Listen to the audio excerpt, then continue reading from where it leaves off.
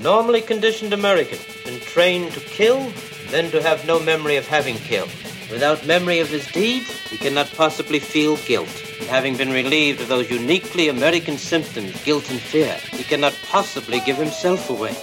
Our Raymond will remain an outwardly normal, productive, sober, and respected member of the community. His brain has not only been washed, as they say, it has been dry cleaned. Some folks are born made to wait to fly. Ooh, the red, white, and blue. This is the Manchurian Candidate retrospective series from Now Playing Podcast. Why? Why is all of this being done? What have they built you to do? Hosted by the kindest, bravest, warmest, most wonderful human beings I've ever known in my life. Arnie, Stuart, and Jacob. You sure you want to do this? Absolutely. It ain't me. I ain't the fortunate one. This podcast may contain detailed plot spoilers and harsh language. How can you talk to me this way? Listener discretion is advised. All right, dear, run along. The grown-ups have to talk. I said, the taxman give them the key to the land. And wonder why there's nothing left for school and hell. Yeah, tell me. Today, we're discussing The Manchurian Candidate, starring Denzel Washington, Meryl Streep, Liev Schreiber, Jon Voight, directed by Jonathan Demme.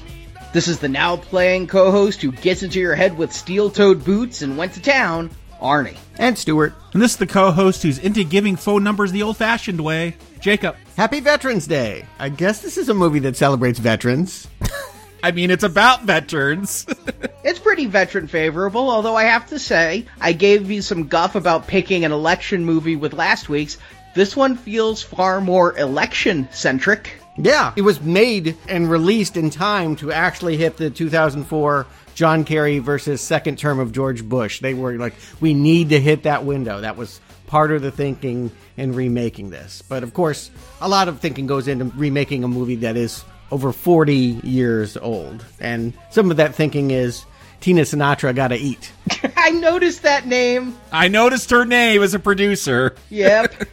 Frank had died and she was, keeping the legacy alive is, I guess, one way I could put it, or taking whatever she inherited and seeing what it was worth. And, I also think it was fortuitous that we had this war in the Gulf 10 years ago that kind of works in the way that the Korean War does. It was a quick battle. It was perceived to be easily won and without much American casualty. And then it led to this much larger Cold War thing. I think that's also true of the invasion of Iraq and everything. There was a symmetry in what happened in the 1950s to the 1960s that feels appropriate going from the 90s into the 2000s. I was impressed with the pedigree of people involved with this, though. I came into this not really knowing much or remembering much about it, but first of all, the supporting cast is full of character actors and people who've gone on to be bigger stars. Vera Farmiga, Anthony Mackie, Charles Napier, Miguel Ferrer, Dean Stockwell, Jeffrey Wright, and Ted Levine. I mean, that's a lot of now playing favorites. Yeah, I can't say star power. I got tripped up on that. And then directed by Jonathan Demme. I didn't expect to see the Silence of the Lambs Oscar-winning director doing this. He wasn't actually, you would think, because I think in terms of directors and their bodies of work, I'd like to follow directors.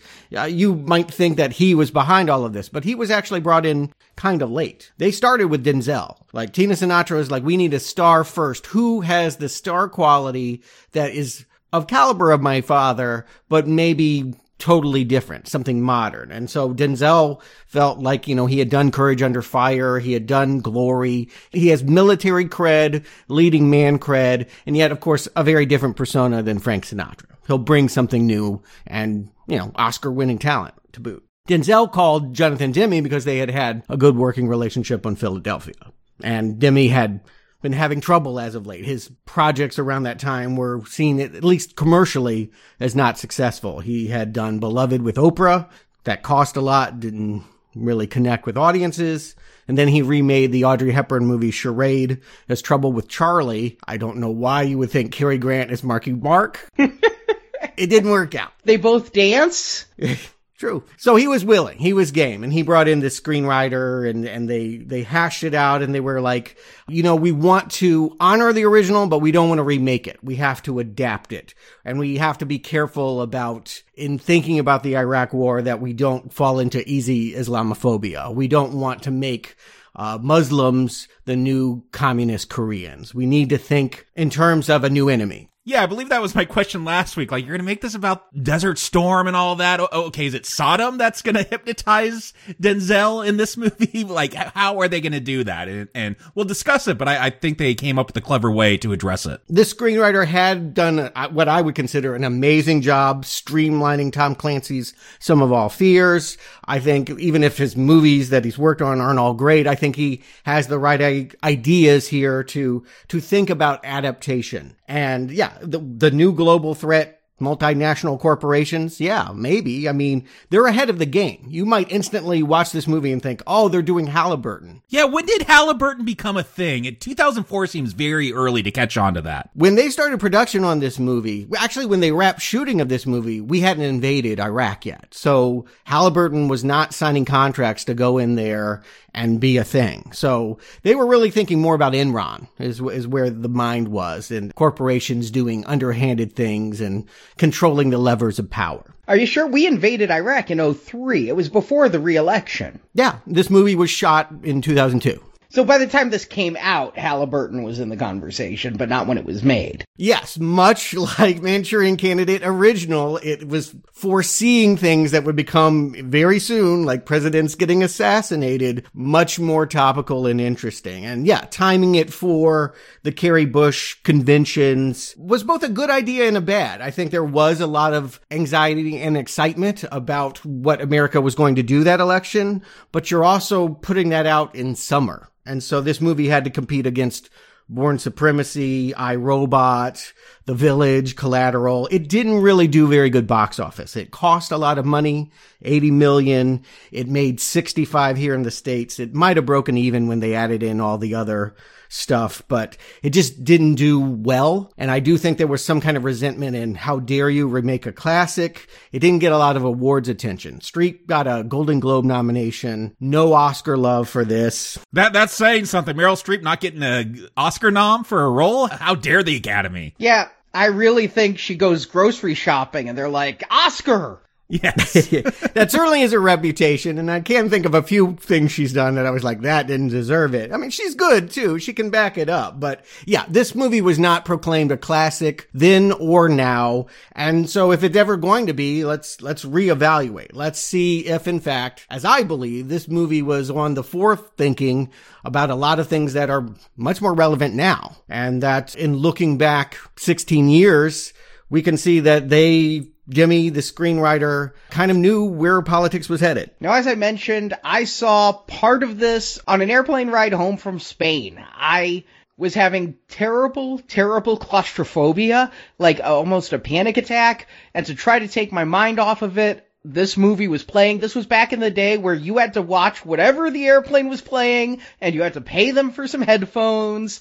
And I watched about, I think the last 20 minutes of this movie is all. And I barely could focus because I just wanted off the damn plane. I actually went to the movie theater. I saw it with my mom. I remember she and I both thought it was really good. And I remember being surprised that the critical love was low and that a lot of people were like, Everyone was like, not as good as the original. Why did they bother? I was like, okay. I went back and watched the original. And yeah, it's always been in my mind. I'll just put it out there. I even considered bringing it into the underrated book because I thought this movie didn't quite get its due back in 2004. Yeah, I know it didn't get its due for me because I didn't go see it. It's a remake of some old movie. do I really want to do that? And you talked about people saying, why are they remaking a classic? I remember my dad voicing that opinion. I wish I could have had a chance to ask him if he'd seen this one and what he thought of it, but I remember him just going, why would they even dare, how dare they remake this? I had no pony in that race because I'd never seen the original, but I knew, it's based on something old.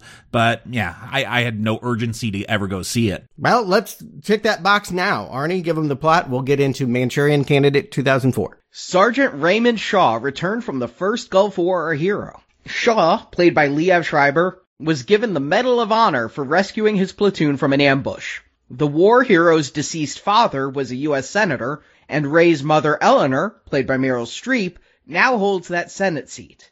With this political family's background and his Medal of Honor, Sergeant Shaw becomes a congressman. With his mother's help, the young congressman becomes the party's nominee for vice president. In truth, though, Shaw isn't a war hero. His heroic acts were false memories implanted in his mind. In truth, Shaw was captured along with his platoon. Their captors were executives of military contractor Manchurian Global. Scientists turned Shaw into a sleeper agent who will follow any order he's given.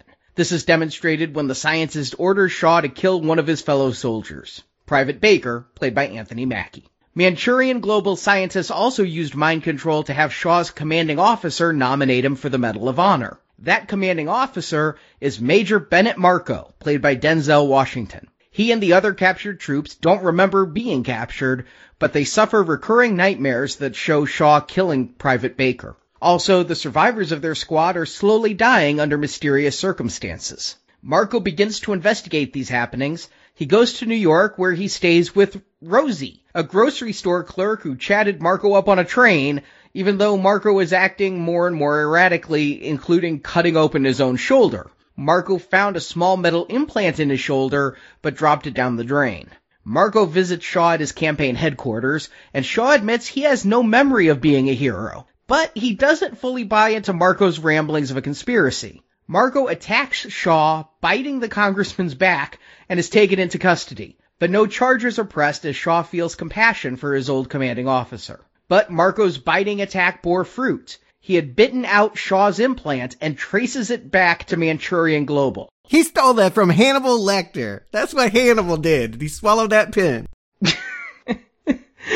Demi repeating old tricks. He takes his findings to Senator Jordan, a rival of Senator Shaw's. Jordan passes the evidence to the Shaws to force Raymond Shaw to drop out of the presidential race. This is when Eleanor Shaw's role in the conspiracy is revealed. She uses trigger words to make Raymond obey her every order, and she orders him to murder Senator Jordan. When that murder is seen by Jordan's daughter, with whom Shaw previously had a romantic relationship, Shaw kills the woman too. Marco plans further action when his girlfriend Rosie reveals herself to be an FBI agent. Her unit had been investigating Manchurian Global, and she believes Marco's conspiracy theories. Marco again confronts Shaw, but the murder of the Jordans caused Shaw to realize what's been done to them. And we're told Shaw isn't the only sleeper agent. Senator Shaw calls Marco and gives him the trigger words and orders Marco to assassinate the presidential nominee, which would allow her son to become president. Marco follows his orders and is in position to kill the president-elect, but the new vice president knows where Marco is and blocks Marco's shot. Shaw brings his mother with them, and Marco fires a single shot, killing both the elder and the junior Shaw on stage. Marco then pulls a pistol to kill himself, but the FBI burst in and shoot Marco in the shoulder before he can commit suicide. The Manchurian Global conspiracy is made public, and the company and its executives seemed doomed, or as doomed as billionaires can ever be in our legal system. And Rosie, Marco, and the other agents revisit the location where Manchurian Global conducted their mind control experiments as credits roll. And as they start, Jonathan Demme can always be counted on having cool rocker friends. He puts them in the movies. He gets songs no one's ever heard of, like Goodbye Horses and Makes Them Classes. We get like 15 rock songs during these opening credits. Is there a soundtrack to this? Because it felt like they were changing the station just to fit 10 tracks in. Well, I think they're also letting the passage of time, and that Iraq War is considered a lot of sitting around and waiting. But there's a ton of music at the beginning of this, starting with a really cool cover of the old Creedence Fortunate Son by Wycliffe of the Fugees. And yeah, it just really gets me in the mood. It feels a little hard-hitting. I'm like, let's get some combat. And then you realize, oh yeah, the Iraq War was a lot of sitting around. And they make a joke here. What are they doing, these soldiers in this tank? They're playing cards. The only reference we're going to have to a deck of cards is right here in the beginning. I kept waiting for Solitaire to come back. It never does. Oh, me too. I thought for sure they'd at least keep the Queen of Diamonds involved somewhere. This is it. This is all that they're going to do for that. And Demi said it was really important for them to find their own way and not copy some of the big, things that you instantly associate with the 1962 film. And it's a little confusing. The titling says it's 1991 and they're about to start the Gulf War. It was already over by February 1991, so I don't know who got that part wrong.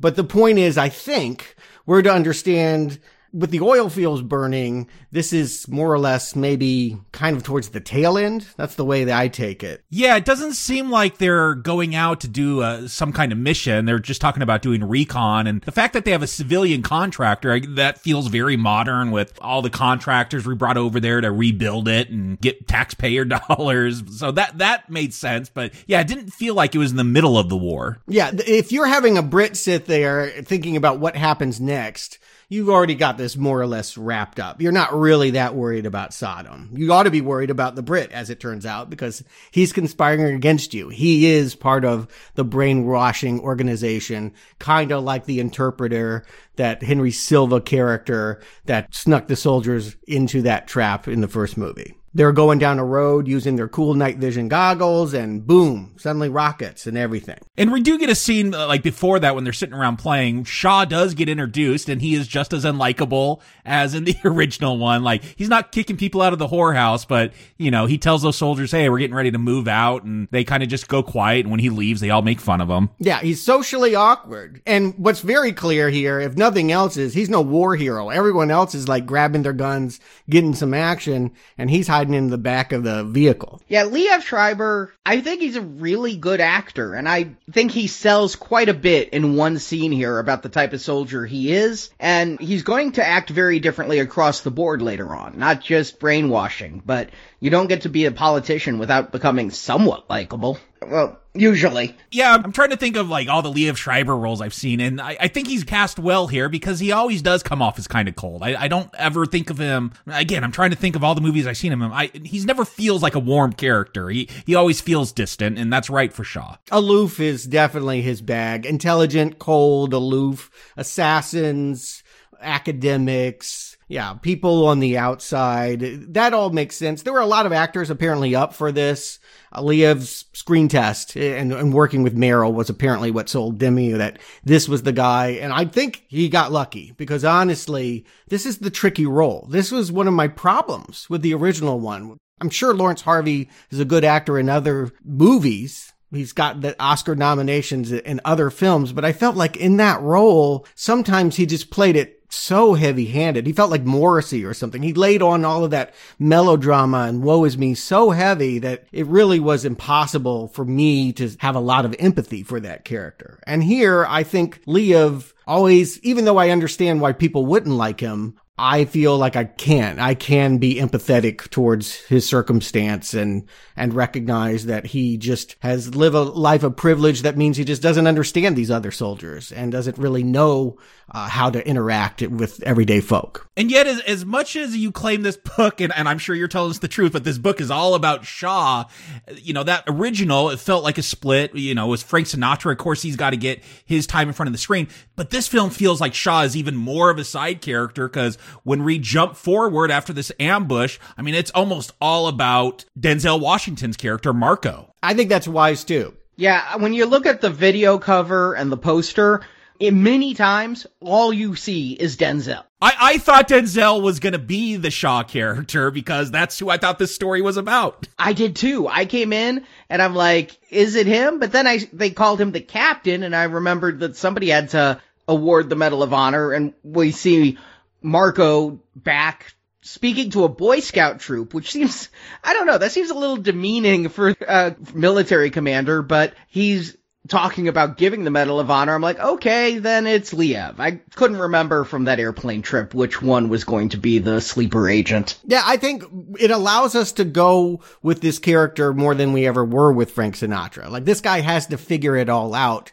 and we figure it out with him. And even if you've seen the original movie and you're like, oh, I already know what's happening, you do only to a point. I do feel like there's a lot of details about who's behind it all and how the control is happening. That is fun to go on a step-by-step basis with Denzel, who, of course, is a great actor and right from the get-go here is very compelling as a man that you can tell is BSing it. Like, he's convincing the little kids that, yes, it all went this way. But he himself, you can see that he's troubled. His life is obviously not one where he has gone on and flourished beyond whatever happened. Again, we cut away, and the last thing I saw was the military contractor knocking him out. It didn't look like Ray was going to be a hero. And all of a sudden, here comes Jeffrey Wright to be like, you know what? I remember the way you say it as something in a dream, but I feel like this is not what actually happened. And I like how, again, because I think what this really taps into, you talk about what happens to vets when they come home from war, and,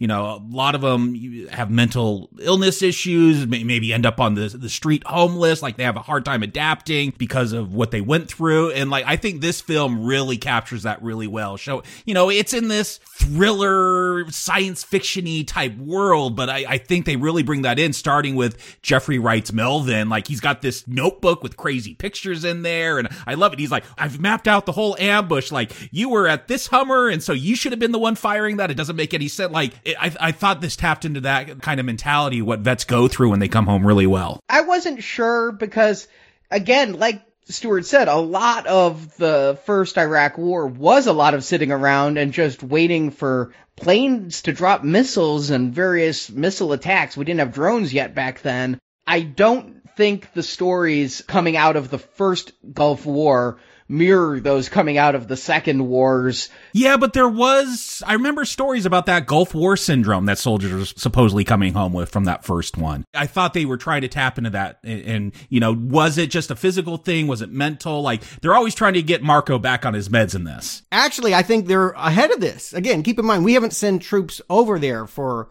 Iraq 2. So, again, they anticipated this problem happening before it did. It wasn't really relevant to the first movie, but they just imagined that it would be for soldiers that had been mentally screwed up the way that these ones have. It is a question in the beginning. We think Jeffrey Wright is the messed up one, and Denzel is like, do you need some money? Do you need some help?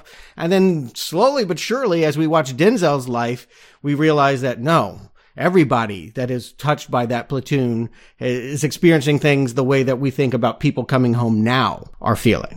See, and what I got thinking about is you start with Fortunate Son, and then you get somebody with PTSD. It felt to me like they were just drawing on Vietnam a little bit, you know, looking at how Vietnam vets did come home with a lot of PTSD. Fortunate Son, a big anti-Vietnam song. So I was just getting that kind of a vibe. I mean, what big anti-Gulf War song was there? I feel like protest songs have gone out of vogue. But this film's going to modernize itself pretty fast. Jeffrey Wright would go on to be the new CIA agent Leiter in the James Bond films. Here, this is going to be about the entirety of his role. He wasn't that big of an actor back then, so he gets this. And he does very well. I like the hand tattoos and things really selling a little bit of crazy. Yeah, later on, Marco's going to be like writing information on his hand. I'm like, it totally reminded me of Memento. I'm like, is he going to use this but not remember what it means and misunderstand it and go after the wrong people? Yeah, his life does feel like a puzzle. I mean, it's not as complicated as a Nolan movie, but like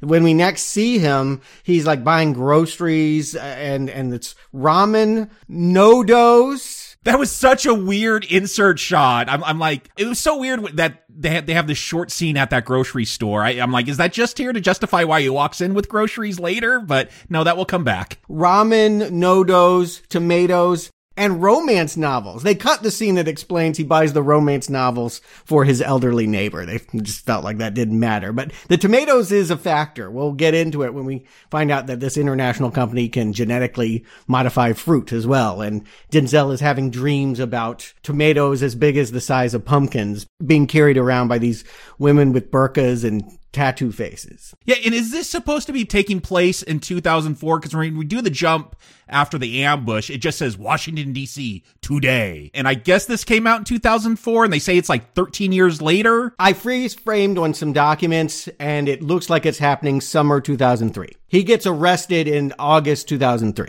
Yeah, there are some, as close as I think this, at least this first act is to the original, I do get lost with some of the details. I don't know if it's the editing or what it is, but like Marco's going to be watching TV and we're going to see debates over who the VP nominee is going to be, and Senator Jordan, played by John Voight, as a Democrat, I believe. I know he's a Republican in real life, but I believe he's supposed to be a Democrat who's critical of the war on terror, but the other Democrats, like Eleanor, Shaw's mom, she's pro, even though I think she's Hillary Clinton, but she's a pro-war Democrat. Like, I get lost in some of those details trying to figure out all the debates going on. Well, the important thing, just to point out, is, again, Marco is watching this, eating a cup of ramen noodles, and then we cut to Raymond Shaw, who he's been following obsessively, his career and his rise up through Congress, now stands to potentially get the VP slot and win and become, the next vice president. When we see him in the hotel room, he's also eating noodles and has the same expression. And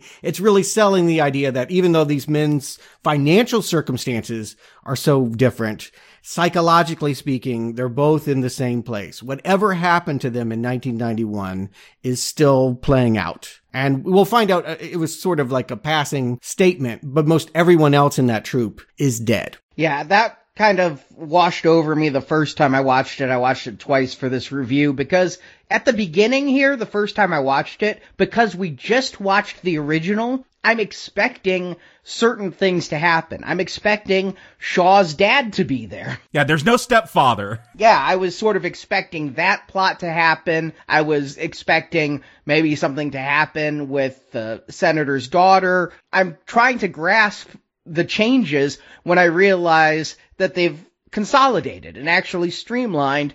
In the new century, female senators are not uncommon, so they made his mother the senator, and he's a congressman. And I think Meryl Streep's best scene is early on, where she's establishing her dominance over her political party. Again, because she says they're not going to win in the South no matter what. I'm pretty sure this is the Democratic Party. Yeah, they're Democrats, for sure. And just the speech she gives, because they're like, we're not going to have this junior congressman as vice president. And she convinces them all why they have to. Yeah, what they're saying, John Voight doesn't appeal to blacks, women, or college kids, and my handsome son will. And yeah, she rattles off all the reasons why it is the way it is. And you're right, it begs a question. Meryl Streep, probably no other actress would have what she brings to the role. She makes sense to play mother, but she doesn't feel like she's doing Angela Lansbury. No, this is not Angela Lansbury. Yeah, she's not behind the scenes. She doesn't have to be stage mom. She can have had her own career, and it sounds like, yeah, on some level, she's Hillary Clinton if Hillary Clinton had killed Bill Clinton after getting impeached over Monica Lewinsky. I'm sure there's some conspiracy theory out there that she actually did. Have you seen Bill lately? Not looking good. But back in the 80s, something happened to her senator husband. She'll mention later that he should have been president, but didn't live up to those ideals. So I take it to mean that, she's tough. And she took over his seat. She was able to win that seat because, I guess, of the sympathy or whatever. That happens quite a bit, that you find out the widow isn't the new senator, I've noticed. But just Meryl Streep's look here, I saw her, I'm like, oh, is that Hillary? Like, I guess when they come out with the Hillary biopic, it's going to be played by Meryl Streep because she's got that look down. When they come out with the Eminem biopic, it's going to be played by Meryl Streep. Who are you kidding? Now, I just also want to put it out there that I watched some behind-the-scenes stuff. I definitely felt the pantsuits were Hillary Clinton, but not everything done here made me think of Hillary. And Meryl definitely cops to the fact that that wasn't the only thing in her mind. I think that she drew from that visually because she kind of looks like her, but she said she also looked a lot at Donald Rumsfeld. And I kind of got that. Once I had that in my mind, that some of her laughter and some of her mirth and all of that about things that aren't that funny kind of remind me of Rumsfeld as well. Rumsfeld was Secretary of Defense, so it was really his responsibility to lead that invasion. He made some of the early misstatements of overconfidence and feeling like things were under control that were not. And by the way, who is Meryl Streep schooling? Who is she trying to convince from the president's party? That's Roger Corman. Jonathan Demme got his start with Roger Corman and always puts him in all his films. And there he is, shaking hands with Meryl Streep. He said that was quite a treat for him. Yeah, especially since he didn't have to pay for it. You know he didn't. In fact, he was probably grabbing props to go and make another movie with. And so this is where they're nominating the vice president. So we're pretty close to election at this point. I mean, Kamala was announced, in August before the election? So it's usually pretty close to the election that the president makes his choice. Typically, you do it before the convention so that at the convention they can have a big speech where we understand this is the VP. I think they hedged a little by saying it's not, historically speaking, it's not uncommon for a president not to know who he's going to have as a running mate. But here, for dramatic purposes, it's either Jon Voight or it's Liev Schreiber. And it is because of Meryl Streep's string pulling that everyone ends up going along with the quote-unquote surprise candidate that the press knows nothing about because, he's been insulated and media shy. And all we know is he has a Medal of Honor and he's young. And so that makes him have youthful appeal. And I thought this movie was going in a totally different direction, though, because when Streep is making that speech, she says the NSA reports we're on the brink of another cataclysm, possibly nuclear, on our own soil. And I'm like, damn, that Manchurian candidate's going up a step. He's not going to snipe somebody. He's going to nuke. He's going to get the codes and launch the nukes. No, I thought maybe he'd be a suicide nuclear bomber or something, So it'd be like Sum of All Fears. Yeah. He'd help get that dirty bomb in. Yeah, that's where I thought this movie would go when they mentioned that. But no, nothing nuclear ever happens again. They also don't do garden clubs in New Jersey hotels. And that was probably wise. When we have these dream sequences, they're just more of the kinds of MTV style editing, jittery, a sense that Marco knows that he and his fellow soldiers at certain points were in chairs, having their brains operated on. And we see Ray take a plastic bag and kill Anthony Mackie. That's our clue into what Frank Sinatra learned in his dream. I guess Demme wanted, us to feel as confused as the soldiers are feeling, trying to remember these dreams. Because, with the original Manchurian Candidate, you get that masterful scene where they're seeing old women talking about plants, and then you gradually figure out what's going on. Here, it is just a lot of, flashbacks and weird images of tattooed women, and, none of that's ever going to get explained. You'll see some shots, but... No, it's explained, though. I mean, the way I take it is, we think, there's the women, and they must be actual. When we go back there, we'll find out that the women are actually somebody else. But in fact, when you look at the later reveal about what really happened there after he has the electric shock therapy, we see on the poster that they're being conditioned to hate those women. That's being imprinted. Well, that's what I figured. It was we'll make them look vaguely, Middle Eastern with, burqas or whatnot. And it'll create some kind of conditioning. I got that. I just felt like, again, maybe they want to play it a little different where your mind's more muddled and confused than where you get clarity with the original. That's not a complaint. I think this film does get you into a mindset of someone that's really paranoid better than the original. I like what Demme does here with these images. I like the lady in the burqa with the face tattoos holding a brain after she's holding a tomato and all of that. But if you're going to give me as striking a visual as a woman in an all-black burqa with black tattoos perfectly horizontal on her face, like a Middle Eastern type of pinhead with the grid on her face holding a brain, I want that to be more of a part of it. I know that you don't want to do the racist, the Arabs did the brainwashing, but if you're going to give me that striking a visual, I wish that it had paid off more later instead of being and it's this Eastern European guy who's really the bad guy. Yeah, you could call it political correctness, but I actually just think it's a good fake out. We think, of course, the enemy has to be someone over there because they were taken, right? Like that's what the original one did. And so,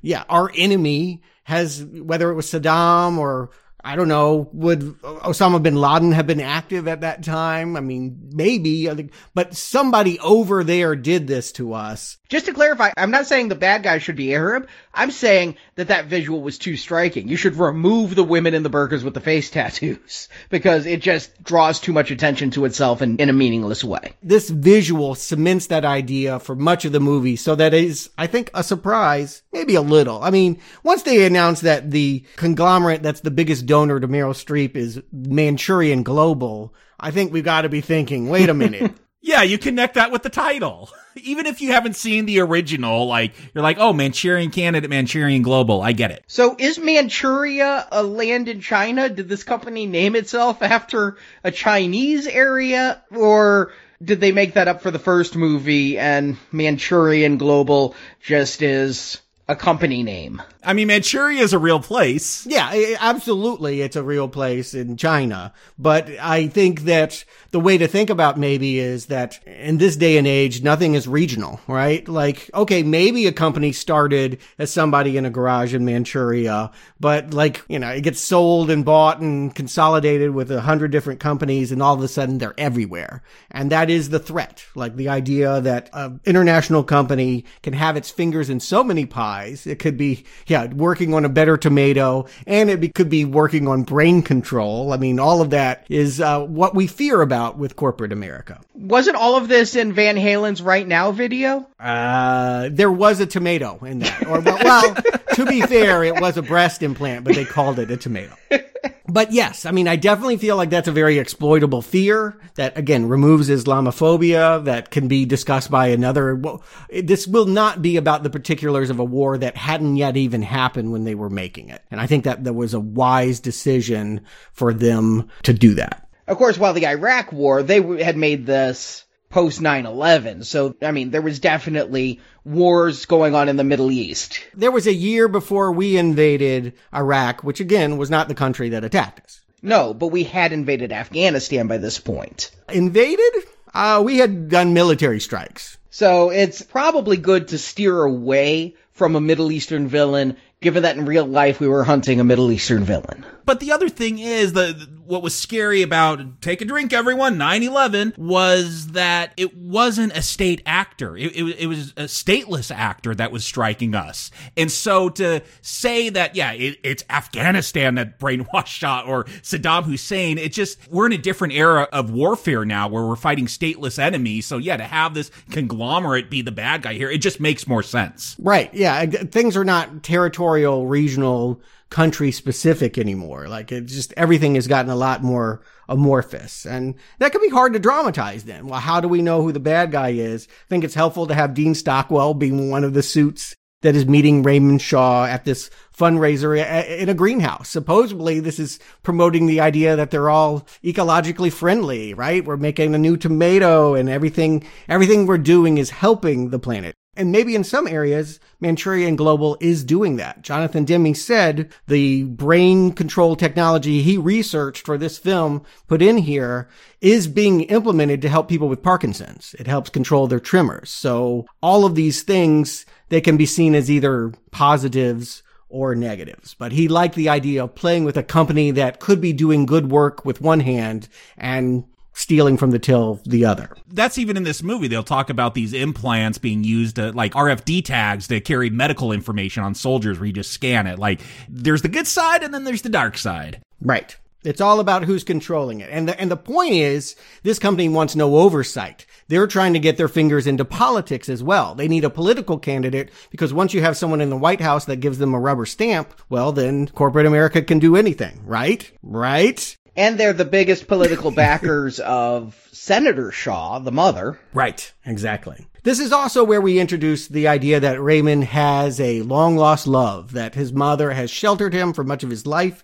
He didn't have a girlfriend until after he was 20. Well, I'm sure he's marriage material now. When you're the VP, that gets you something, I suppose. Yeah, but he says he hasn't had, when he meets Jocelyn at this party, she's married now. So I'm like, oh, okay, so they're going a different direction. But he says he hasn't had a serious relationship since they broke up. And I just got to say, especially back in 2004, you're a VP that, you know, this old, doesn't have a wife. Like, people are going to question that. They're going to try to read into that. We talked about the subtext in the film last time with, is Shaw homosexual? But I do see that as not a benefit for a VP nominee. I think our current VP gets knocked for calling his wife mother. Oof. Your private life is very public when you run for office these days. 2004, for certain gay rumors or just what's going on with this guy. A Medal of Honor wouldn't be enough to keep these people away. And scenes were deleted that showed Shaw more on the campaign trail and people knocking him more and more for being kind of under the thumb of his mom. There was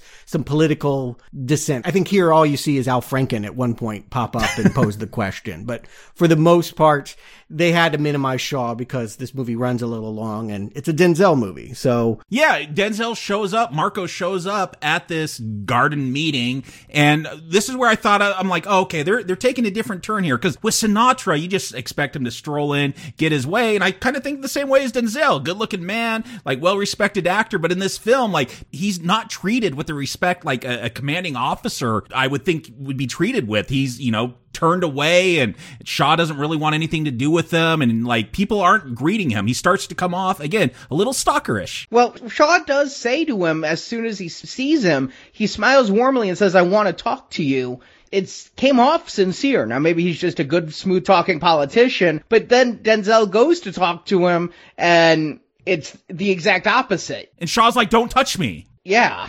Well, he had just been rebuffed. It should be said, in between there, the reason why I can't talk to you right now is I just saw my girlfriend from 15 years ago, and I really want to start that going. And she's like, yeah, no, people can't rewrite their lives. Sorry. And by the way, I'm also the daughter of the guy that didn't get the VP slot. So there would be that to deal with as well. Her father is John Voight. So for lots of reasons. Is she remarried? I think what got said was that she had been married and now was not. So I think she was maybe eligible. She's living with her dad, we'll find out, but underdeveloped. I take it to mean I'm not interested in you because of you and not because I am tied to somebody else. I have to just say the most unbelievable part of this movie, though, is that Eleanor Shaw would arrange for her son to be vice president and not arrange for him to have a trophy wife to look good for the vice presidency. If she can help with mind control and Manchuria,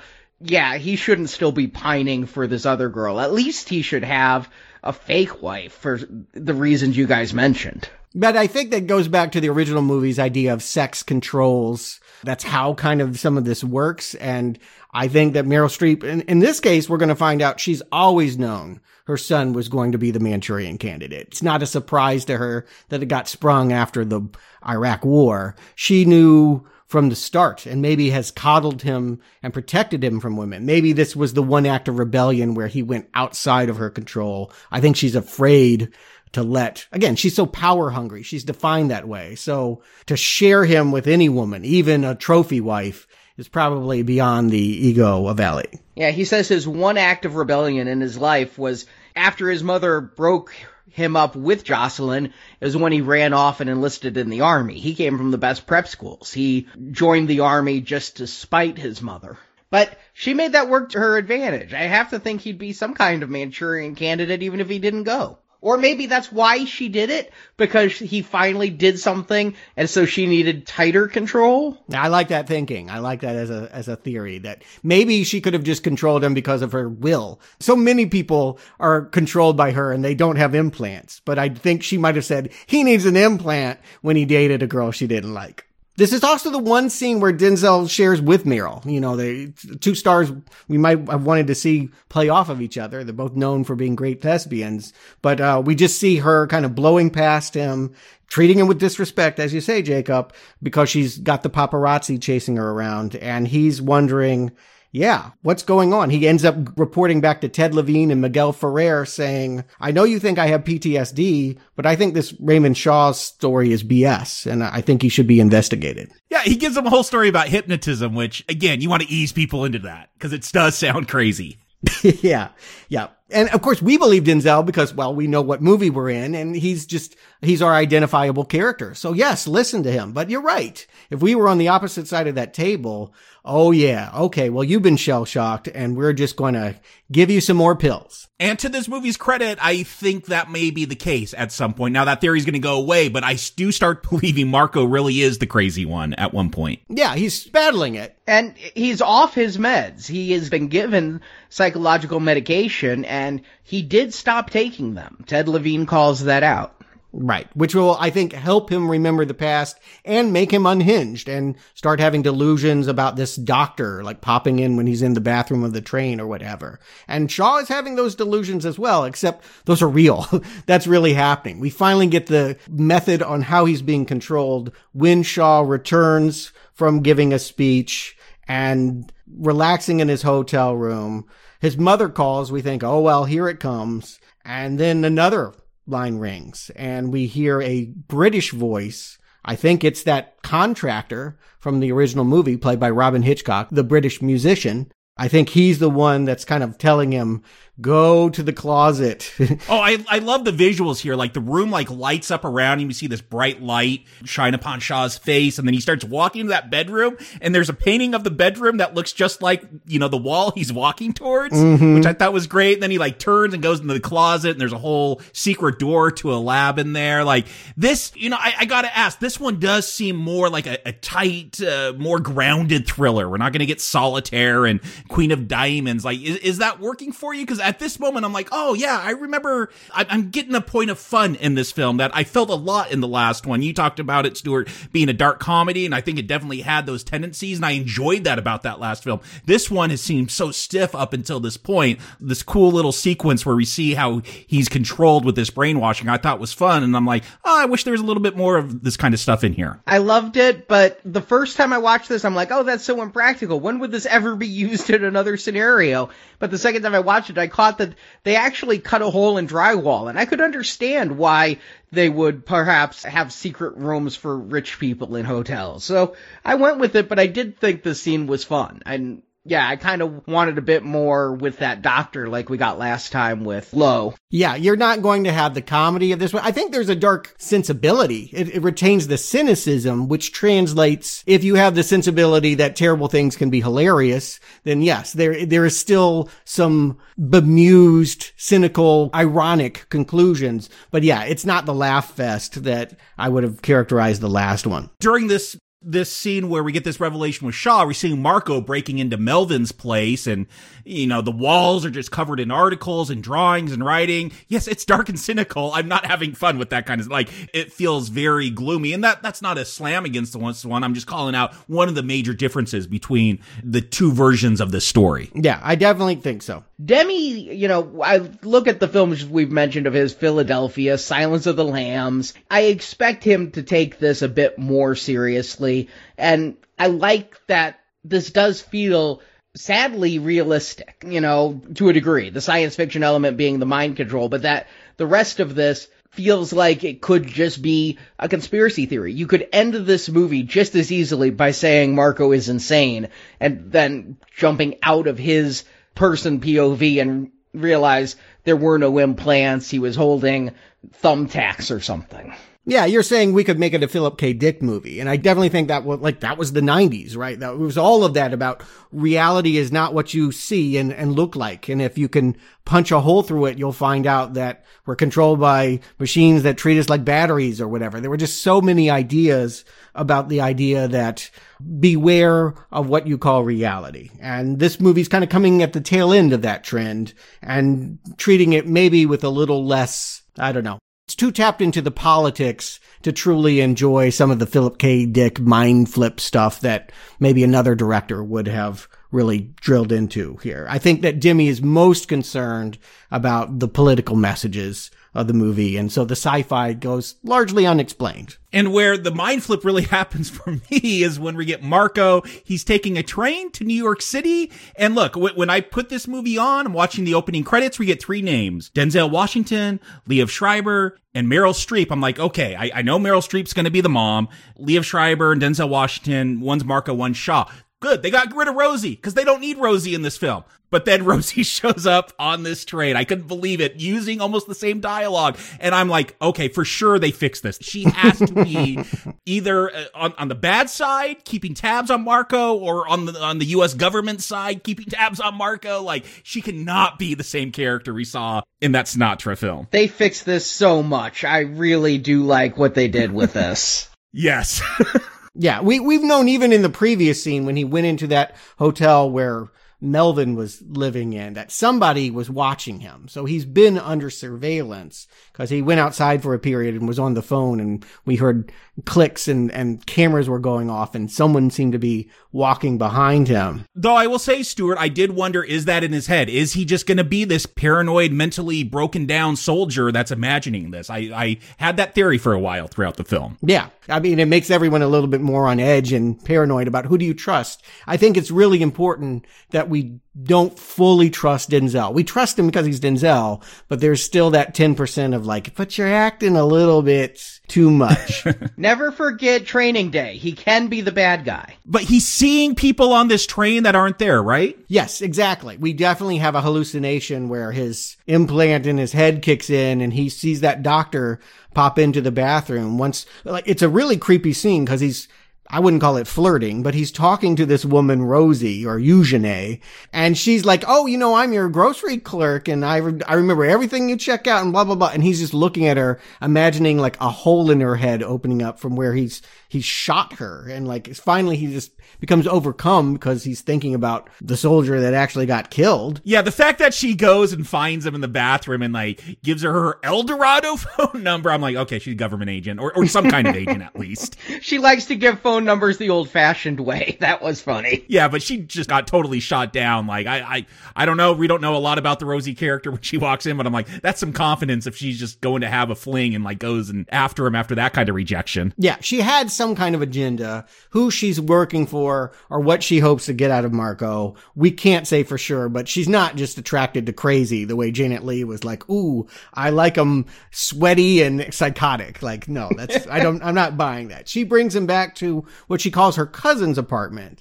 And we'll find out later it's stacked with cameras and she can see him in the bathroom when he doesn't think anyone's there. And which again, I was wondering if that was just coming from his head. Mm-hmm. And it should be noted when they're going to her cousin's apartment is that you start hearing these things on the radio throughout the film or from TV, and we hear about Manchurian Global. They've been accused by the Pentagon for overcharging the government. You know, you always hear about those $3,000 toilet seats, and I guess that's what Manchurian Global got busted doing. Yeah, I did enjoy that even more the second time. This film has layers in the background that I think the more times you watch it, you'll be rewarded with some new Easter egg type things. Yeah, it's like 12 Monkeys in that way of just like, you're right. At the first watching, I did not. I don't know what you would do, but I would not doubt the fact that there's a conspiracy going on.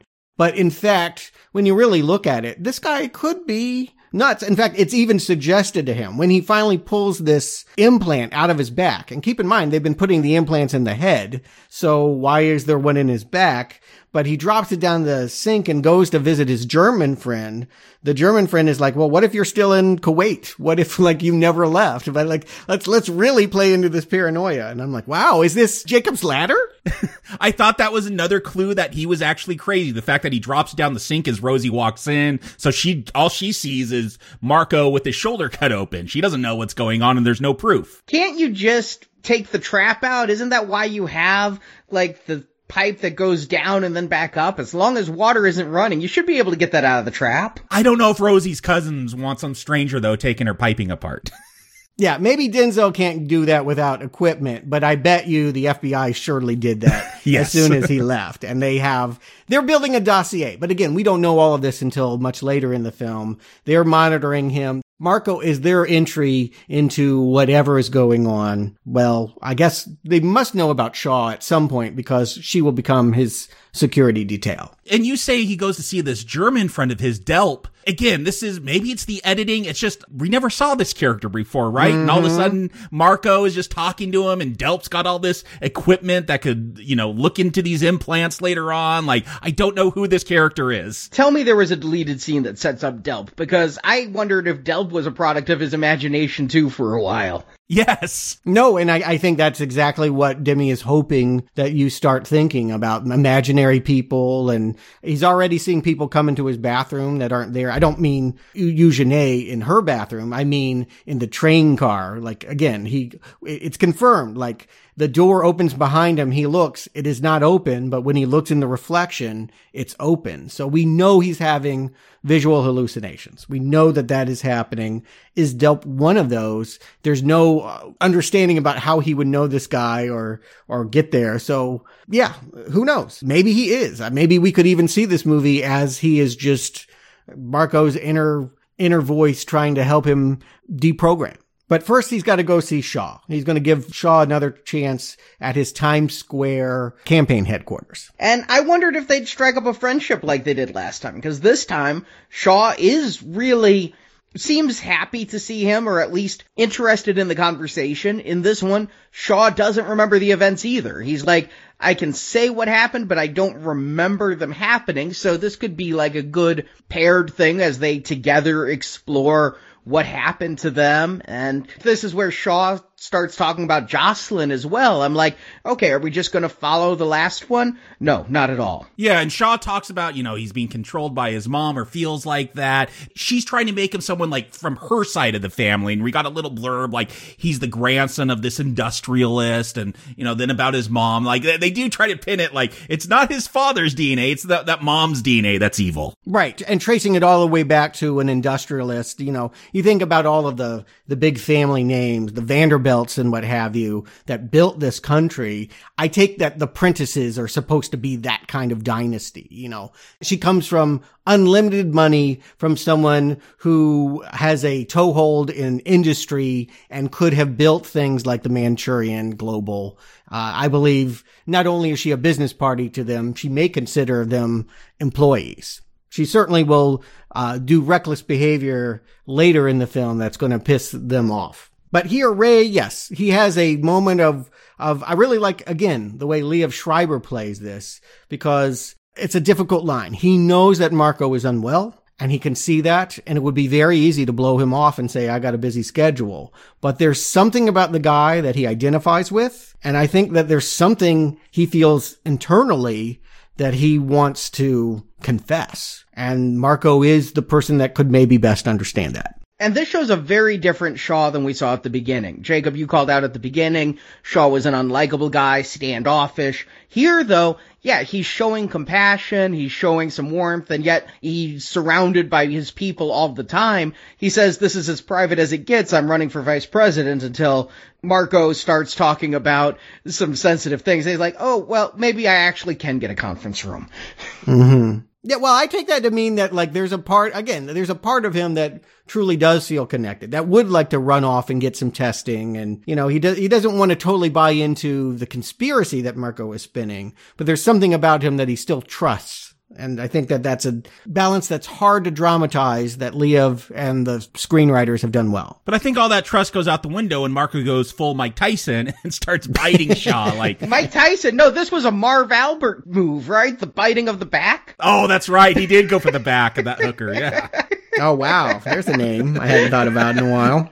Yeah. But thank you, Arnie, for clarifying something. I didn't realize, Marco's going to have another implant. I thought he just pulled it out of his teeth. I thought he had multiple implants in him. And you always hear, crazy people thinking the government's put transmitters in their fillings. But no, this is how he got that other implant, by biting it out. I didn't realize he got it out of Marco's back. Yeah, that was a Hannibal Lecter move. I was like, you have to take out a chunk of flesh to do that. Mm-hmm. Yeah. Meanwhile, Ray is not holding ill will. Like, he he feels like he has dinner with his mother and he's like, I'm not going to press charges. And you can tell that, like, one of the scenes I remember from this movie was like, I remember Meryl Streep chewing ice. And it's in this moment where she realizes, wait, you're not going to turn this into like a stalker thing we can run in the press and set up Marco. I'm so mad at you that you're not going to press charges because I've worked so hard to make your old troop commander be the psycho sniper at the end of this storyline. Yeah, but if he did go to jail, and I guess he could have posted bail and gotten out, but like if he's in prison, wouldn't that mess up her plan as well? No, it makes it public, it creates records, and it helps her case. No one will question that this guy was, unlike JFK, like this is a total nut. He's not Oswald, he's not connected in CIA dealings. He's someone that has been out there being crazy, obsessing about my son for years. Go look at his apartment. Go look at this. He's really being set up. But what Jacob says makes sense. I mean, if the younger Shaw had pressed charges, he could have gone to jail. By not pressing charges, but having him arrested, then that's creating the paper trail, but keeping him out on the streets. Yeah, okay. But I mean, like, he wouldn't have gone to jail for that. I mean, people like this jails are overrun. I feel like he would have gone to jail, and maybe regardless even how this plays out in the film. Like, Secret Service not doing a great job by letting Marco get so close to him again at the end. Yeah, and she's got the file. This is where we actually, see, that she's like, all right, so here's what he's been going through, and we actually see that he's been institutionalized. Somewhere between 1991 and 2003, Marco was maybe homeless or just had lost it and was put in a padded room, white-walled straitjacket. I mean, like, this really makes us look at Denzel. This was the moment for me where I was like, wow, maybe they're not doing the original and I should not trust Marco the way that I trusted Sinatra. Oh, yeah, I've stopped trusting Marco at this point. I do wonder if he's just crazy. At one point, I'm going to come to the conclusion that he's a Manchurian candidate as well. That will play out. But yeah, you definitely get a different feel for this character. This is not Sinatra's Marco. See, and I just thought he was going a little bit insane because of what had happened to him. But, like Minority Report, I took this as a thriller. You mentioned Philip K. Dick. I took this as a thriller where the paranoia is closing in on him. I started to question if there would be two Manchurian candidates, but I was never certain of it until the final thing is revealed, and I went, okay, they did go that way. I think I was harmed by having that previous movie so fresh in my mind that I was just applying rules to this movie that aren't there. If I'd seen this movie first, I probably would have guessed it earlier. I thought this movie set off, and it's a compliment, like it sets itself up as something different pretty early on, which I appreciate. If you're going to remake something, update it, make it relevant, for what's going on at that moment. I wouldn't want to see another Cold War Manchurian candidate with the Soviet Union. That just wouldn't make sense. So I like that they've changed it, that they're playing with your expectations if you are familiar with the old one. Like, I can appreciate what they're doing here. Technically, and the way it's written, like, I'm not having the fun that I had with the last one. And again, I think there's some weird edits and characters are just introduced, but maybe you're supposed to feel disoriented. So I'm going along with it. Yeah, you have to accept the fact that this is a grungier, less fun, and where our main character is not an obvious hero. And you're right, Arnie. I think it could be even more challenging for people that know the original movie really well than people that just, were like, okay, it's a thriller. They might be able to guess some of these plot twists that we wouldn't guess because we would think they're going to hew to the past. What ends up unlocking all of the memories, and I think we can trust these, is that Denzel just decides, fry me. Okay. Delp, strap me in like your monkeys, and we'll just turn on the juice and see what we unlock. Do either of you know, are you familiar with the history of shock therapy? Like, you see it in movies, it's done to crazy people. I never understood it. I don't know why you do that in real life. I've heard people on podcasts talk about it, like they have got it done, like to try to break addiction from like hardcore drug use and stuff, but... My father had it done, repeatedly. Was he a heroin addict or something, or... No, he was depressive. Didn't Carrie Fisher do that for the same reason? Yes. But she was an addict, too. But my father, he wasn't really an addict. once I say that, it sounds like he was, but he primarily had the shock therapy because it repaths some things in your brain, and they think that it can be a cure. It's a severe cure, but they think it can be a cure for depression as well as bipolar. And so he had that done many times in his life, including in his 80s. Could you imagine doing that to an 80-year-old man? And you lose memory when that happens. It's usually short-term stuff that you've lost, but a day, a week, you don't quite remember what's happened, and it's still so barbaric. I know the popular thing now is to microdose like LSD or magic mushrooms, and they've found some great strides in dealing with PTSD. Much better than shock therapy to me, I think. Give me that acid. Well, yeah, maybe if this movie were made now or when they remake it, they'll go that way with it. But yeah, they needed something. And again, we could accept that this Delp doesn't even exist, and this guy is just breaking. The more that he's seeing, the more he's exposing a conspiracy. Maybe it's nothing more than his mind rejecting the official version of things. Yeah, and we see that, like, now we see that Marco killed Ingram and then Shaw choked out Baker. And so once you get this new revelation of these memories he has, I'm like, oh, Marco for sure is another Manchurian candidate. Like, why would they have each of them kill someone? Yeah. You wonder if they would have done that with Frank Sinatra. Audiences really liked him at that time. I don't think that they would accept that he, even under mental conditioning, I don't think they could accept that kind of moral blight on his character, ironically, even though Sinatra is no saint.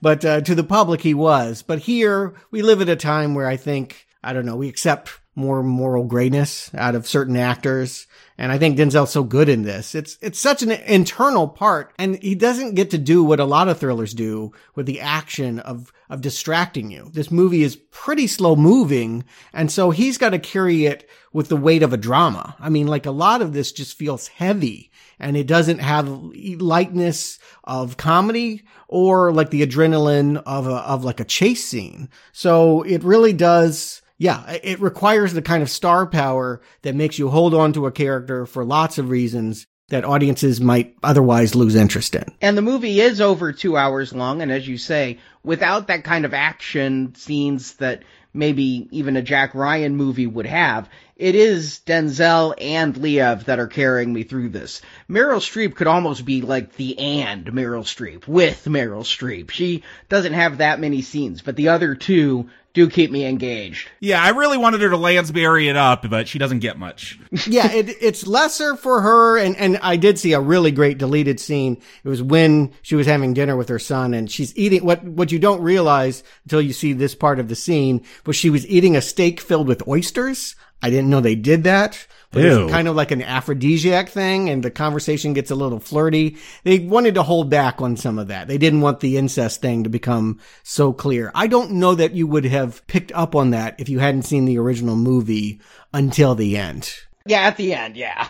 But only at the end. No, yeah. But I'm saying it's a surprise for you at the climax, and you don't want to have a scene in the middle of the movie where a mother is like, eat more oysters, Sonny, and we can go back to my room. But it's a great scene. But here we see Rosie's taking care of Marco as he's trying to get his memory back. He's still foggy, and that's where you get the scene where, again, Marco thinks there's cameras like in the vents of Rosie's bathroom. But my theory that he's totally crazy, that he's imagining all this, is thrown out pretty quickly when he goes through Rosie's stuff and finds a dossier on himself and a bag of microcassettes. The microcassettes really took me back, too. Those were fun. Yeah.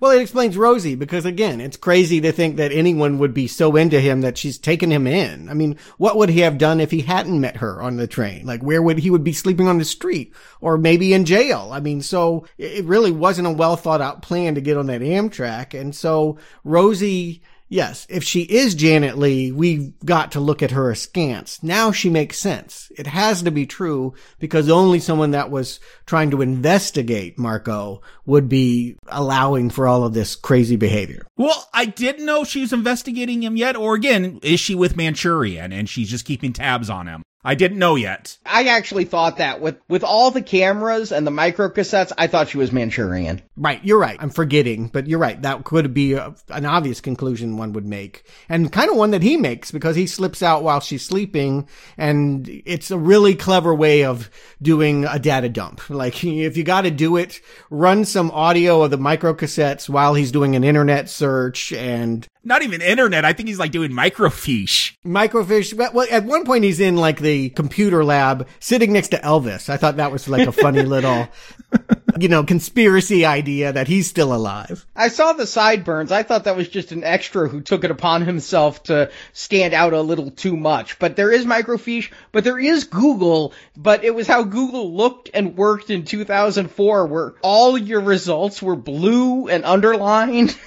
Anyway, what he's really gathering here is this company's up to its neck in a lot of government contracts that have them developing missile shields for all kinds of countries, including enemies of our state. And so Belarus, Saudi Arabia, they're in Guantanamo, they're doing these health initiatives with growing our food. And at the center of all of it is this South African scientist, the one from his visions, Atticus Noyes, who is one of FBI's 25 most wanted people. He has conducted unethical research on political prisoners.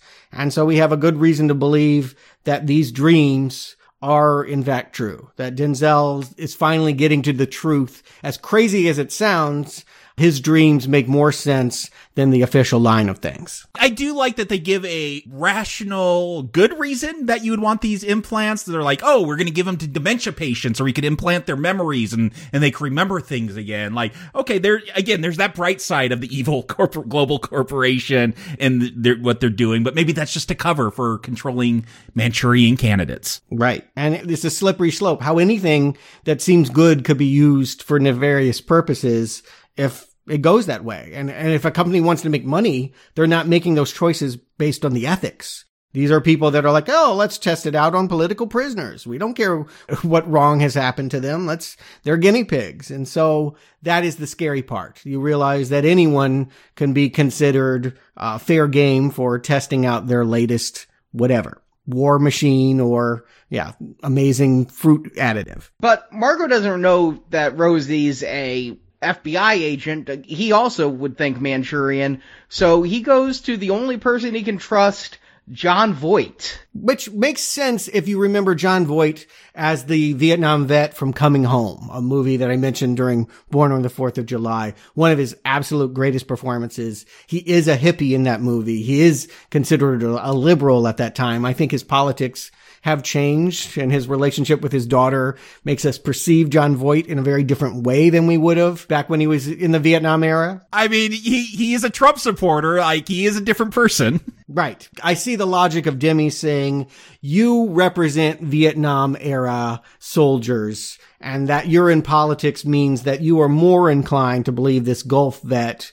who is coming to you with some crazy stuff that half of which you probably don't believe. But hey, if this can destroy the career of Raymond Shaw and I can get that VP slot, then hey, let's do it. I also thought it was funny around this time, one of those news broadcasts that you hear going on, there's some kind of like protest going on over voting machines. I don't know. I remember like there's always scandals over these electronic voting machines. I don't know if this was forward thinking or if those had come into vogue by this point, but I love that like these protesters dump out Chads. Yeah. I think that they were thinking about the election of 2001 and thinking about what 2004's scandal would be. It would be touchscreens fail. And again, we're always worried about the efficacy of rigged elections. And so, again, that's another way that this movie just feels so current. You know, in 2004, we thought, oh, the next scandal is going to be touchscreens.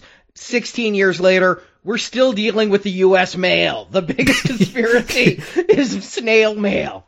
The post office, yes, is playing a role in all of this. Nothing cyber about it at all. And so, yeah, Jordan heads over there, confronts Ray, who, again, has doubt, who is like, God, maybe I am the first privately owned vice president. Maybe I should go get a test, Mom. What do you think? No. You should do what I say and go kill Tom. Yeah, this is revealed the first time that she's using those code words to give him order. Again, there's no playing cards here. It's just, you say his name like 3 times, like Beetlejuice. Mm-hmm. In 3 specific ways, and you have to know their middle names. So really only mothers could do this. Because you know you're in trouble when the mother breaks out that middle name. Well, yeah, when they use your full name on you, you're busted. But that she does this here, I mean, again, because I saw the last one, not a great shock. That she does it to go kill the other senator, not a great shock. That she's going to get chewed out for doing it, though. That was interesting. Yeah, well, when you think about it, like, this is highly risky. If you're the vice president, you don't want to be murdering right now. Maybe ever, but definitely not right now when you're on the campaign trail, because there's a lot of eyes on you. You have people for that. Yeah, exactly. But it's a gimme of this movie that they're asking us to believe that someone is not always following Raymond Shaw around. Obviously, he would have not one moment of privacy if this were a real political campaign. Well, there's always this, like, Secret Service guy that he's saying, oh, you could wait outside. I'm like, oh, that guy's got to be in on the conspiracy too. But no, I don't think he is. Oh, no, he is. He plants the rifle. Okay. I was talking more about, like, a bus full of journalists are going to be following you wherever you go. And you want that. You want that kind of press because sometimes you can use that to your advantage. But we have to believe that he has a morning off and he can go out to this lake house and take out paddle boaters. Kayaking in the New York River. Oof, I don't know that I would want to do that. That's some nasty water. I mean, I know people do boat and things, but man, that's some cold ass water too. Yeah, and we see Shaw, like, wade out into the water fully dressed. I'm like, this gotta be an homage to that kind of silly scene where he's told to go jump in a lake in the original. Like, it has to be. I'm glad he didn't jump in a lake. I didn't even think about it, but you're right. Yeah, that jump in the lake scene, again, my least favorite from last time. Glad they didn't do it, but you're right. They kind of make a half joke here in having him, because he could have waited till the guy got it to the shore, but I guess he figured his best shot was to drown him.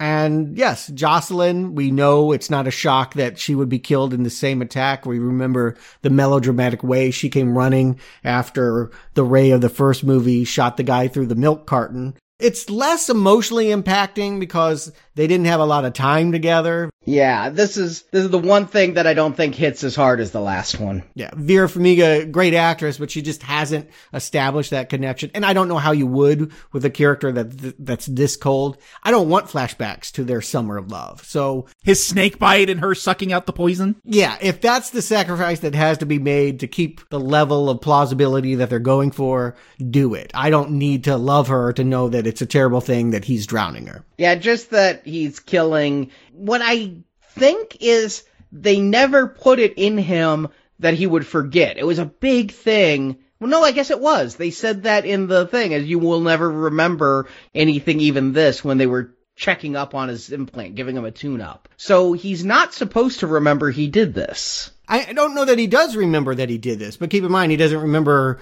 getting the heroics to earn the medal either. But the fact is the press starts reporting on it. We have this scene where Marco's getting off the train and it's all over the news about this senator getting murdered. When they finally talk, he's going to be like, tell me what happened because I don't know. But he's tearing up. So he does know. Like he just needs someone to confirm his worst feelings about what he does when he zones out. And Demme has a trick that he uses in a lot of movies. He did it a lot in Silence of the Lambs, Philadelphia. He'll put the camera really close to someone's face and then just start like tilting it. And I mean, it's an extreme close-up that can feel really jarring, but it also really allows the actor to transmit what's going on internally in sometimes powerful ways. He does that here with both Denzel and Liev. And this is where Denzel is going to confront Rosie. Yeah, he attacks her and she reveals, hey, I'm a Fed. What a way to wake up. Like someone's hands around your throat. I was worried for her. But yeah, she's got a gun. And her name's not Rosie. Right. Ellen. I had to put both names in my notes because I'd really come to know her as Rosie. Yeah, I kept writing her down as Rosie for the rest of the film. Yeah, we get it. It's Kimberly Elise. Jimmy worked with her in Beloved. She had the less showy role. But good actress here. Doesn't have a whole lot of emotional range to display here, but I love the fact that Denzel just puts it to her, help me or shoot me. She's going to do both in the climax. She's going to actually help him by shooting him in kind of a twist on the climax that we've come to know. And I do think that they've calibrated this ending so that it makes a whole lot more sense than the one from the original. Yeah, because now it's election day. We're going to see Shaw go and cast his ballot. I've never got to use one of those big, like, punch machines. In California, just, like, use a little ink blot and to put over a dot, like a Scantron test. We used to do punch machines in Illinois, and now we have Scantron. We still don't have those futuristic touchscreens. Yeah, and inside the polling booth is a note saying, come meet me upstairs in a clandestine classroom. And I'm going to tell you that, yes, you did kill the senator. Yes, you did kill Jocelyn. You're going to tell me what they've programmed you to do, and then we're going to go tell the feds and it'll all get solved. Except he gets a phone call from Mom, and it's not for Ray. It's for Ben. Yeah, I love that. Like, when he hands the phone over to Marco, I'm like, I knew it. Like, here we go. He's going to be given the order. It does make sense. Once we knew that Shaw was the vice presidential candidate, not his father, well, Shaw can't be waiting in the wings to shoot the president, so how is it going to work?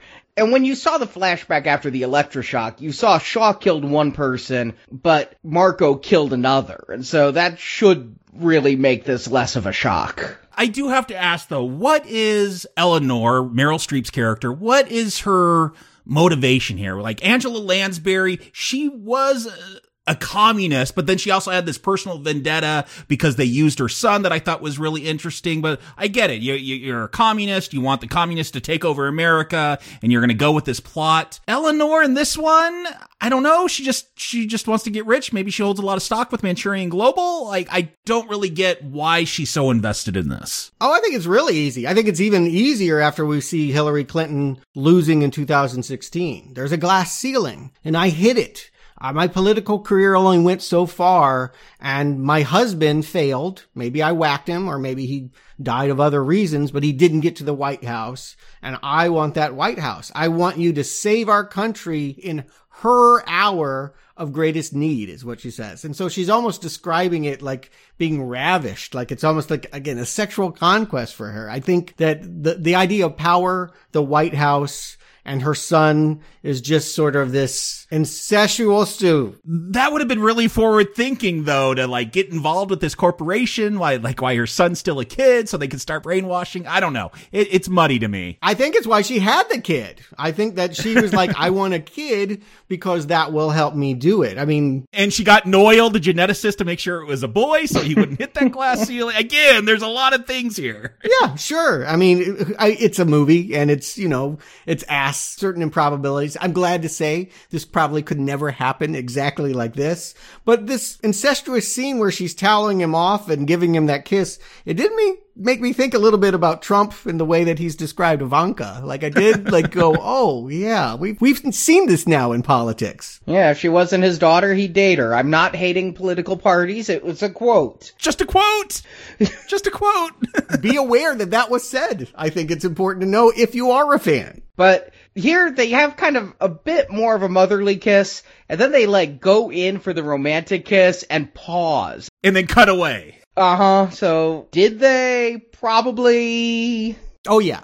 To me, it's always been off screen, but a subtext of this movie is that sexual activity is the conditioning, that Jocelyn was the one moment where he broke, and that the mother has used her domineering sense and being the only, it gets Freudian, but yeah, I kind of like the idea that maybe this is him losing his virginity. Well, he dated Jocelyn, and he said he hadn't dated anyone seriously. I took that to mean there were hookups. No, I take it to mean that it didn't get very serious and she wasn't very hung up on him because she wasn't thinking about him like that. But we think that way because we know that the characters in the original movie did hook up. So it's a gray area in this movie that we can speculate all night on. It's just not explored in the way that it was in the original. But again, this is much cleaner to have Marco be the one who's going to assassinate the president-elect. So Shaw can rise to power instead of having Shaw do it. So we go to, election night. They've won and they're at the victory party now. And I just love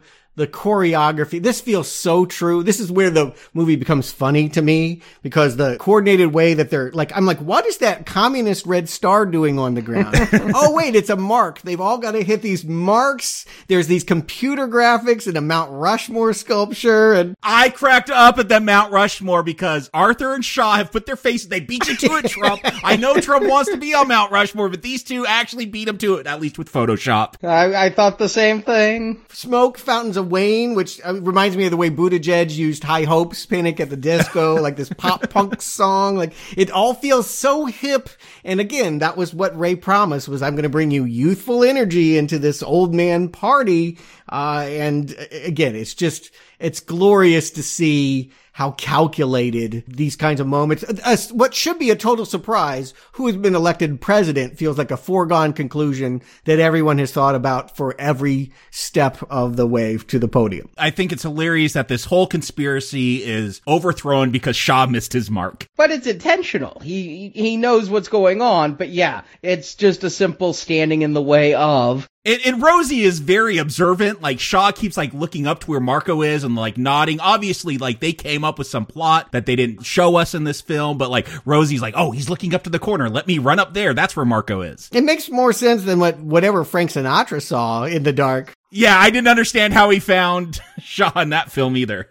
Yeah. Again, what's shocking is when she gets there, he doesn't blow his brains out. She shoots him. She's like, all right, we got this cleaned up. Like, now that you've shot Meryl Streep and Liev Schreiber and knocked down every flag up on stage, and no one even notices because they're too busy doing their choreographed dance. So with that shooting of the Shaws, though, I mean, had his mind control broken then? Because he was ordered to kill the president, and that's the person he kept targeting. Shaw was looking up at him, but I mean, was it a conscious choice? Yes. Or a subconscious choice to kill the Shaws? It had to be. Shaw and Marco were in on it. They knew they were going to do this somehow. I don't know how they broke the programming to come up with this plot. That's never shown. Well, no, they didn't together, because Marco kept targeting the president. Shaw's nodding at him like, take the shot, kill us. Well, here's what we know. Like, they're in a classroom together, the phone rings, they're triggered, but they've also had implants bitten out of them,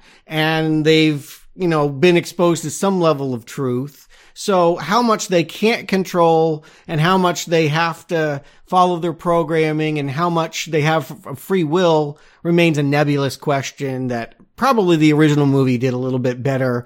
I mean, it was Frank Sinatra holding up a deck of Queen of Diamonds, but we understood very clearly he broke the guy. Here, it's a bit of a mystery as to why, but the way that the actors are coming across, it's very clear to me that Ray is saying, I'm not going to let you kill the president. I'm going to have you kill my mother, and I've got no reason to live either. He wants it all taken out. He does not want to be controlled by corporate America. He's the only politician who doesn't.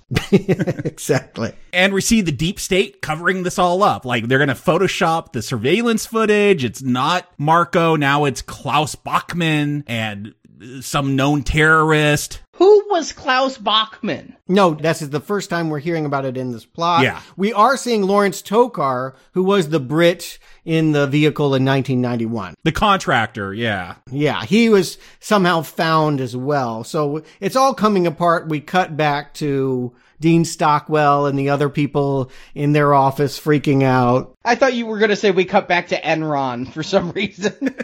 I mean, that's who they partly are, but it all seems a little too clean to me. Like, that last film, the original, where they do this whole eulogy to try to give it a happy ending, I thought was much darker than, like, this one thing explodes Manchurian Global and the jig is up. Yeah, I mean, they have fingers in other pies. This wasn't their only plot. They're not going to be brought down by this. They're shamed by this. They're exposed in the media saying, you have a terrorist on your payroll. Okay, sure. They all are, but all right, we'll deal with this bad press and then we'll distract and we'll see what we can do in 4 more years. I don't know. Enron was brought down. There is a chance Manchurian could be brought down. I mean, none of the heads, like, served serious jail time or jail time at all. Like, they never gave money back to all the grandmas they stole and their 401ks crashed. Like, No, the people are safe, but they may have to start a new company. Yeah, they'll just Enron 2.0. Yeah, and probably will. And is that a happy ending? That the bad guys can just start off from scratch again?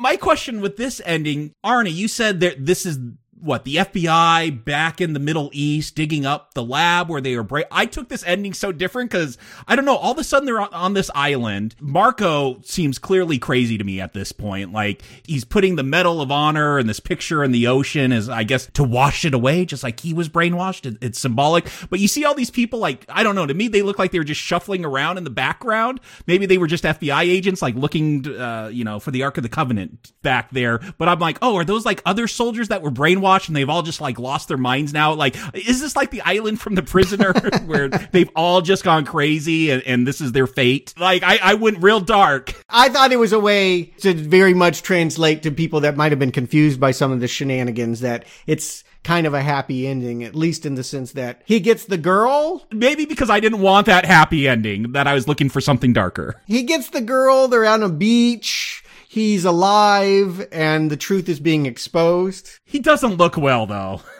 Oh, yeah, believe me, it's it's not a musical here, but I do feel like, yes, it's maybe not quite as cynical as the original movie in the fact that, well, I guess the Marco in that one went and got to have a happy life as well. There is a chance that this vet might be able to have some kind of life for himself, letting go of the past. As we see him release that photo of his platoon out into the ocean waters, to me, that's a chance of letting that fall into the subconscious and create a new identity, while the people behind him are taking the technology and going to use it for other ill means. So, Jacob Stewart, do you recommend The Manchurian Candidate 2.0? Jacob. It's always interesting when we do these, like an original and then a remake, especially when they're both first time views for me, because I'm seeing what the original is, and then that brings certain expectations in to the remake. Like with I Am Legend, Will Smith, that was the first one I ever saw of those three different versions that we did a retrospective on. I wasn't thinking of how awesome Charlton Heston was chomping on a cigar, shooting a machine gun in a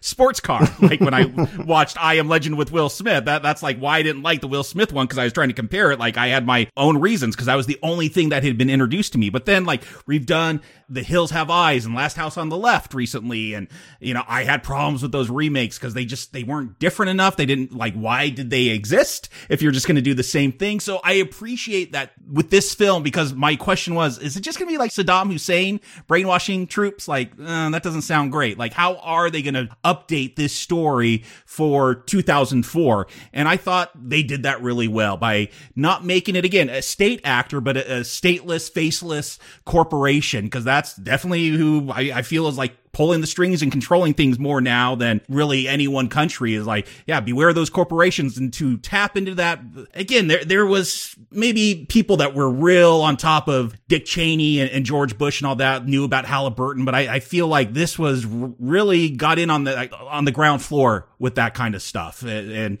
contractors going and getting rich with these contracts to rebuild everything we blew up in another country. Like, I think this updates the Manchurian Candidate story really well for the time it was made, and I liked a lot of the changes that they make. They did some I don't like. Angela Lansbury's character, not as good here. Like, I don't really get her motivation, but the fact that Rosie now matters, there's a reason for her to be here. That's great. That Marco isn't just this clean cut Sinatra character, that he is crazy, that I am questioning him so much throughout this story. I really like that. There are more technical aspects. Like, again, if I had just seen this first, how would this come across? Because I do feel more disoriented through this because of the editing. Like, why is Delp all of a sudden a character in this film? Like, I don't know, but again, maybe I'm supposed to feel confused. Ultimately, like, I think Yen Lo is right. You got to have a little bit of sense of humor, and this comes off as a little dry, but again, I like a lot of the changes they made, and I thought they adapted it for 2004 really well. So yeah, definitely, watch both of them. This is a recommend. Stewart. Yeah, here it was. I thought I was going to have that controversial opinion, because I feel like this movie is neither better nor worse than the Frankenheimer classic. I feel like it does some things better, and in some things it sacrifices the entertainment value and some of that visual innovation that Frankenheimer introduced. And that's okay. That you're right. That is why you want to have the experience again. Is that not that it's going to redo what you love, but it's going to look at things that weren't done in the past and do them better. And so they complement each other rather than compete for one another. I think that this movie, of its many assets, has better acting. Denzel's Marco is much more important to the story, and Denzel can hold our attention when many people would present a Marco, Frank Sinatra among them, that wouldn't be able to do it, frankly. And Liev Schreiber, even more so. That character is so hard to understand, and my sympathies always align with him, in part because he doesn't jump in a lake. And Rosie, my God, what a fix they've done for Rosie. So I recognize it's slow moving, and I recognize that comedy and that wit that Breakfast at Tiffany's screenwriter had in there, totally gone from here. Okay, so go watch the original when you want to experience that. But I am going to argue that this movie has an intensity and a dark spirit that matches the original cynical dark comedy. And so I think that that's what you want when you remake a movie. They've done a very solid job, and I'm glad, Jacob, you appreciated that. Arnie, what'd you think? Well, I have to agree with you on the acting being a major upgrade. I think that every single person in this cast does a phenomenal job, even down to the bit parts. And again, a lot of actors I named at the beginning who I like. You mentioned Liev. The scene where he and Denzel are having their final conversation in that classroom, and Liev's eyes get all red and things. I don't know, maybe he stared at an onion for 5 minutes before shooting that scene, but it really sold it to me. I really think, yeah, this was his movie emotionally, even though Denzel had the most screen time and Meryl has the most statues. But beyond that, I feel that this one's tone works better for the political times of the 21st century. Maybe even back, with the Red Scare, a lot of paranoia against other parties and deep state. Is communism that much different from what the deep state is? I think there were some fantastical ideas of who was communist and communist plots back then. And now we have Pizzagate. So I think that the fact that they've removed the humor actually makes this work well. I mean, this came out in an election year. We're reviewing this in an election year. And I don't have much of a sense of humor about elections right now. But I think that the thriller nature of this really works. And, at 2 hours and 15 minutes, this isn't an extended cut of a Lord of the Rings movie. It's not short, but I didn't feel the time. It just went right through because of the performers here. And overall, I think that they've tightened up things from the original and made it more relevant and brought in better actors. I like this one more than the last one, and I recommended the last one. So This one's a really solid recommend. Plus, I dare you to name another movie that has Fab Five Freddy as a political pundit. I love all the cameos in there. Yeah, it was good fun to see. Yeah, so much detail work done in here. But Fab Five Freddy, yeah, I saw him. It made me smile. He hadn't done such a small cameo since Blondie's Rapture. Yeah. Could it be remade again? I absolutely think in some ways it's being done in real life. I mean, we're living through it in some ways. I was thinking the exact same thing. The next remake is going to be a live-action role play. Yeah, or, just, a biopic about people right now. I mean, I just feel like, yes, corporate America and the control that it has over politics, this debate rages. And I feel like both movies were at the forefront of something that has mushroom, ballooned, metastasized, however you want to categorize it. I definitely feel like both of these movies are important, and I'm glad we covered them. I feel like this was the time to cover Manchurian Candidate. Yeah, the second one made it all worth it. The first one I recommended, but I wasn't in love with, but... What? That first one is great. That's the one I would go back to. They both have great scenes. I mean, just think about that, scene with the ladies' club and the way that they had that revolving set. Oh, brilliant. Oh, no, that was a really good scene. But overall, that film just didn't work overall. It had so many problems with it that it balanced out the things it really did great. If you watch one, I say watch this one, and don't watch them back-to-back, because I think watching the original messed with my first rewatch of this one. Okay. Well, as long as you watch them both. Again, I wouldn't take away what the first movie did, but I also wouldn't dismiss this movie as saying, oh, you can't remake a classic. You can. They did. They did a good job. And we're not done with political paranoia either. If you become a Now Playing patron this month, it has been requested and we are answering the call. JFK's assassination is a week from this Sunday. Well, the anniversary of it. They're not killing him again. Yes, right. Good point.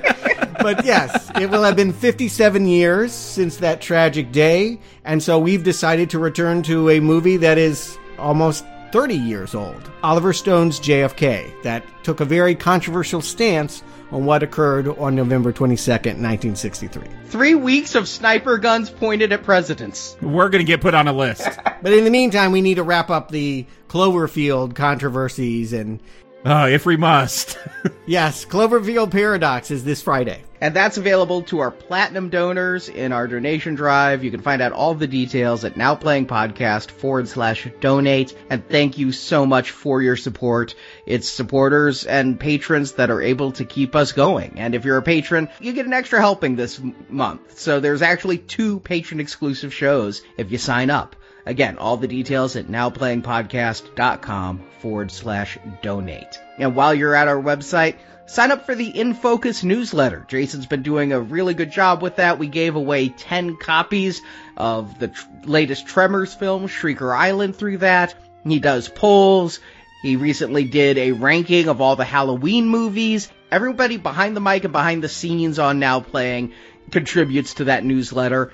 When you're at our site, just click on subscribe, and you can sign up right there for the newsletter and get the latest movie news and Now Playing news every Friday. So what are we doing next week? It's November. It's something Thanksgiving-y? Yeah, like witches. The Craft. I think that would be perfect, wouldn't it? Halloween's past. What are you talking about? I'm saying we're doing it for some reason. Why are we doing witches?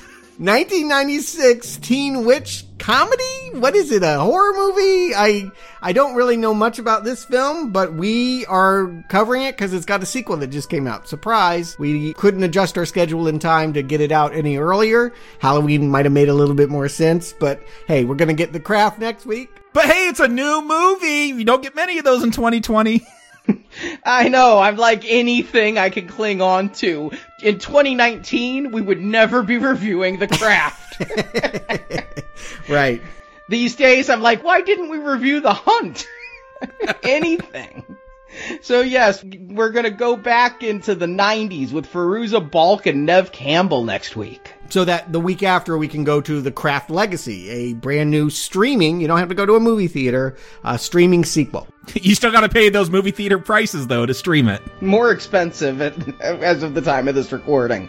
So I'm looking forward to revisiting that film. I haven't seen it since the 90s. So until next time, the wires have been pulled. They can't touch you anymore. You're free.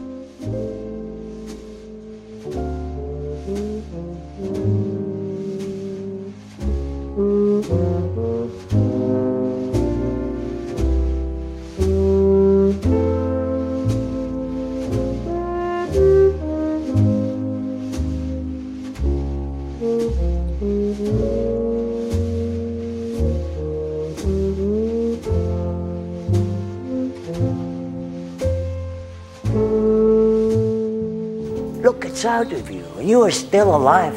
That's the good news. What's the bad news? Thank you for listening to this episode of Now Playing Podcast. You may go. We hope you've enjoyed the show. I thought you were magnificent tonight. And so did all the network campaign experts. Come back to NowPlayingPodcast.com each week for another new movie review podcast. I'm very glad to hear that, sir. Also at our site, you can find hundreds of other movie reviews, including Star Wars, A Nightmare on Elm Street, Independence Day, the Avengers films, Back to the Future, Batman, Superman, The Fast and the Furious, and more. You couldn't have stopped them. The army couldn't have stopped them. Now Playing Podcast is a show without any sponsors or ads. We rely on support from listeners like you to keep Now Playing operating. Help me. Help me. Shoot me. Help me or shoot me. Make a decision. You can donate to the show and, as our thank you, receive bonus podcasts. Over 150 bonus movie reviews are available to choose from on the Now Playing Podbean page, including Alien, Night of the Living Dead, Jurassic Park, Ghostbusters, Indiana Jones, Lord of the Rings, Psycho, Troll, and more. find a full list of available bonus shows at nowplayingpodcast.com/donate. All right. Now let's start unlocking a few doors. You can also join the Now Playing patron campaign through our Podbean site. Patrons of $10 or more get a new exclusive movie review every month, plus even more perks, including one where you can pick a movie for our hosts to review. They can make me do anything, Ben, can't they? Anything. Find the details on our website. Cash is king, Marco. Cash is king. You can help us out by leaving us a 5-star review on Stitcher, Podbean, iTunes, or your other podcast store of choice. Darling, something very important has come up. There is something you have to do. You can follow Now Playing on Facebook and Twitter, where we post announcements of new episodes and where the hosts post movie mini reviews. Links to our social media pages are available on our homepage. Are you following me? I am. Now Playing Podcast is produced by Arnie Carvalho. People adore you. They crave your company, and yet here you are, holed up as if you were some sort of emotionally challenged individual like your father. Associate produced by Jason Latham. Congratulations, son. How do you feel? Now Playing is edited by Stephen, Heath, and Arnie. I served them. I fought for them. And they paid me back by taking your soul away from you. Now Playing credits read by Brock. The speech is short, but it's the most rousing speech I've ever read. The opinions expressed on Now Playing are those of the individual hosts and may not reflect the opinion of Venganza Media Incorporated. Oh, God, where are all the men anymore? My father, Tyler Prentice, never asked, is this okay? Is this okay? He just did what needed to be done. Venganza Media Incorporated is not affiliated with the motion pictures reviewed or otherwise referred to herein. Have you noticed that the human race is divided into two distinct and irreconcilable groups? Those who walk into rooms and automatically turn television sets on, and those who walk into rooms and automatically turn them off.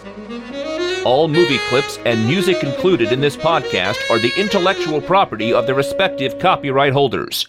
They are included here for the purpose of review and no infringement is intended. Stop talking like an expert all of a sudden and get out there and say what you're supposed to say. Now Playing Podcast is an exclusive trademark of Venganza Media Incorporated. Now Playing is a Venganza Media production, copyright 2020, and no part of this show may be reproduced, repurposed, or redistributed without the written permission of Venganza Media Incorporated. All rights reserved. You may put the cards away now. Goodbye, Raymond.